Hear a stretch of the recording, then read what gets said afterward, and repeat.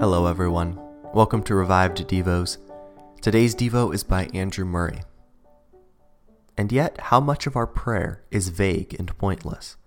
Some cry for mercy, but do not take the trouble to know what mercy must do for them. Others ask to be delivered from sin, but do not begin by bringing any sin by name from which the deliverance may be claimed. Still others pray for God's blessing on those around them, for the outpouring of God's Spirit on their land or the world, and yet have no special field where they wait and expect to see the answer. To all the Lord says, "And what is it now you really want and expect me to do?" Every Christian has but limited powers, and as he must have his own special field of labor in which he works, so with his prayers too. Each believer has his own circle, his family, his friends, his neighbors.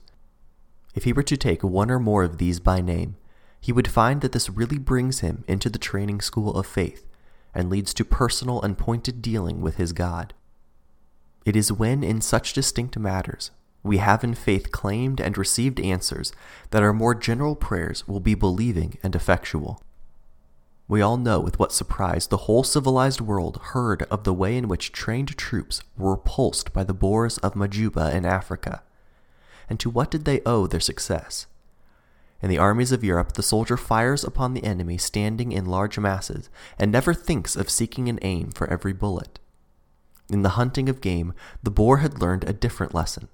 His practiced eye knew to send every bullet on its special message, to seek and find its man. Such aiming must gain the day in the spiritual world too. As long as in prayer we just pour out our hearts in a multitude of petitions without taking time to see whether every petition is set with the purpose and expectation of getting an answer, not many will reach the mark.